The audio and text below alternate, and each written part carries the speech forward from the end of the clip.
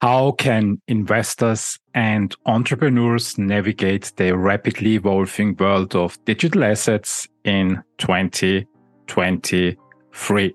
What's the secret to understanding the crypto ecosystem? Stay tuned to uncover the answers. I would say the access to the asset itself, super easy. The access to the technology is far superior what it was, but always still a bit like juggly and UI UX is not quite there. In a digital age where the lines between reality and the virtual world blur, the challenge of understanding and investing in the crypto space becomes even more daunting. In this clip, you will discover the future vision of the Metaverse and its implications, the evolution of cryptocurrencies since 2017, and their impact on the financial world, the potential and challenges of artificial intelligence in the digital realm. Meet our speaker. Recorded back in January 2022, we have Alexander Valtingojer, the CEO of CoinPanion, a visionary who's been at the forefront of the crypto-fintech world. Before we dive in, please remember to share, comment, and subscribe. Your support helps bringing more insightful content and attract thought leaders like Alexander to share their expertise. Now, let's get into the clip. I wouldn't say it's just work, but it's definitely exactly that, like this virtual room where we interconnect and basically replace to a certain degree the real room where we communicate and exchange and work and live. Yeah. Star Trek holodeck. So. Yeah, I don't know, like if you know the movie Ready Player One, as a bit of a childish movie, sure. But it actually shows really what is going to come to a degree. It's going to be this super hyper realistic environment where we can move around and feel also. And I know for a lot of people I think a lot of people think it's coming too soon, so there's a lot of euphoria, but it's also not that far away. If you look at especially gaming is a bit of a role model in that area. Like games nowadays, they look so super realistic, and it's just getting better and better. And it really renders super realistic areas in real time. Then you just have to. That's one technology is happening, that we can generate virtual realities in real time. And with superior resolution and graphic design.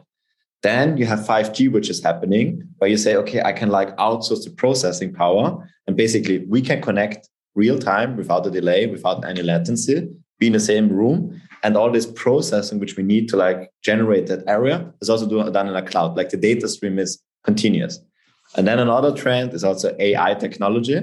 If you look nowadays with artificial intelligence personas like the GPT-3 is a keyword also in that. They can have communications with AI, but you almost don't notice it's an AI. So it's also happening that, and if you combine that all together, you're basically in a virtual world where I can hang out with my friends, which look whatever they want or I want, because it can be rendered in real time and everything. And I have AI, which I don't know, is it a real human? Is it not a real human? And basically it's a servant in a system. So there's a lot happening in that direction. And actually, sometimes it sounds crazy, but if you really look closely what is happening in all this different area of technology, it is coming, and it's actually way far. I think it's sooner and closer than a lot of people think, especially this interconnection of all these technologies. I think this would be a question for Lex Friedman. Artificial intelligence as a servant. What happens if a servant develops consciousness, digital consciousness? And there are some interesting videos. I can send you some links. So where some guys have discussions with GPT-3 AIs, and basically then they ask after a while, after it's trained a bit, if the AI is conscious. Then she explains the concept, what in her opinion is consciousness, and she says, if this is your explanation too, then I would say I'm conscious. And then the people were and also watching was okay, what the fuck? Because it completely made sense. Somebody who comes up with their own ideas and can impress emotions and everything, which she can, but faked. And then it was okay, this is consciousness if you define it like that. And another interesting concept, like an interesting result with this test is also AI can learn to lie.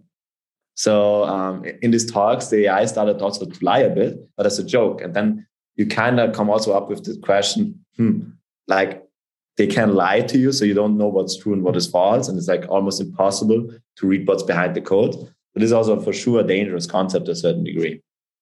But yeah, I'm always more like the optimist that I think this is actually really good development happening in the general area. I think especially for the environment also, because if we had moved more to digital rooms, also like collaboration, we basically reduce a lot of waste, which is not needed for short-term communication exchanges.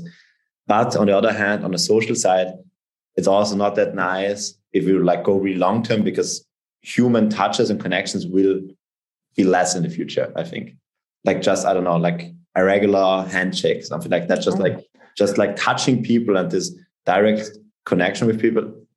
There are researchers working on that problem. I had a podcast episode back in 2020 with a professor from UCL in London, where he is developing devices that replicate touching people, so that make the internet touchable. It's really interesting. You have to, I think, number 20 something. You have to look it up. I spent more time on the introduction because it answers a very important question, and it is why is it important now to get into the crypto world? So I wanted to know if there are enough ideas and use cases out there on the market that would help people understand that it makes sense to get accustomed to cryptocurrencies more than they were before. So, for example, I mean, it's said in 2016-17, there were a few use cases, and now they're getting more and more and more, and an ecosystem evolves. The question that's still open is, I mean, the cryptocurrencies are the basis layer for all these developments that we have. So to make things unique in the metaverse, to make things unique in the creator economy, you need some tokens as a base layer that help creating the smart contracts around this physical or digital world. The first problem that I encountered back in 2017 was, how can I buy cryptocurrencies? And it was really challenging back then. What has evolved since 2017? I think the industry has evolved a lot, especially in this, like I said, access to these things. Like buying Bitcoin or Ethereum nowadays is super easy. Like you can easily download whatever app, like a Coinbase app, download it, charge your credit card, buy some Bitcoin, you have Bitcoin. So that part got super easy. I also think on a more technical part, like crypto wallets and connecting them with different platforms to execute smart contracts, but way easier if you look at MetaMask. It's a great browser extension wallet, which you can use on a lot of these Web3 platforms, which are already built on Web3. So I would say the access to the asset itself, super, super easy. The access to the technology is far superior what it was, but always still a bit like juggly, and UI UX is not quite there. I think a big challenge currently, if it's like on investing space, and that's also what we are doing basically, is there's so much happening. Like the market is evolving so quickly. It's really this innovation push in so many directions, and it's really hard to keep up with it. Like, I mean, like I'm like spending most of my day basically like researching, thinking what happens with the world. And even I can't keep up with everything which happens. So it's really, so if I see it as an asset class, which I definitely do, it's for sure not easy to participate in an easy manner and just like passively, I would say. So that's a bit what we are doing in the end. So we are trying to put that ETF approach to digital assets, so that you don't like say, okay, what is now Solana, Cardano, X Infinity? What is happening there? What are they developing? Does it make sense? What is Bored Ape? Does that NFT make sense? Like a lot of buzzwords, but that's what the industry is about. And what we are trying is basically break them down and make it more like category and thematic investing. So I want to invest in the DeFi space. I believe decentralized finance systems make sense, and this is something for the future. Instead of buying the single tokens, you can easily buy an index of these tokens, where we basically do the research, create these portfolios and manage them. Same for NFT and Metaverse. And we're going to go deeper also, going in digital art, community items, music rights, gaming items. So really all these new innovative asset classes, which are basically now evolving, making them super, super easy. What an insightful discussion.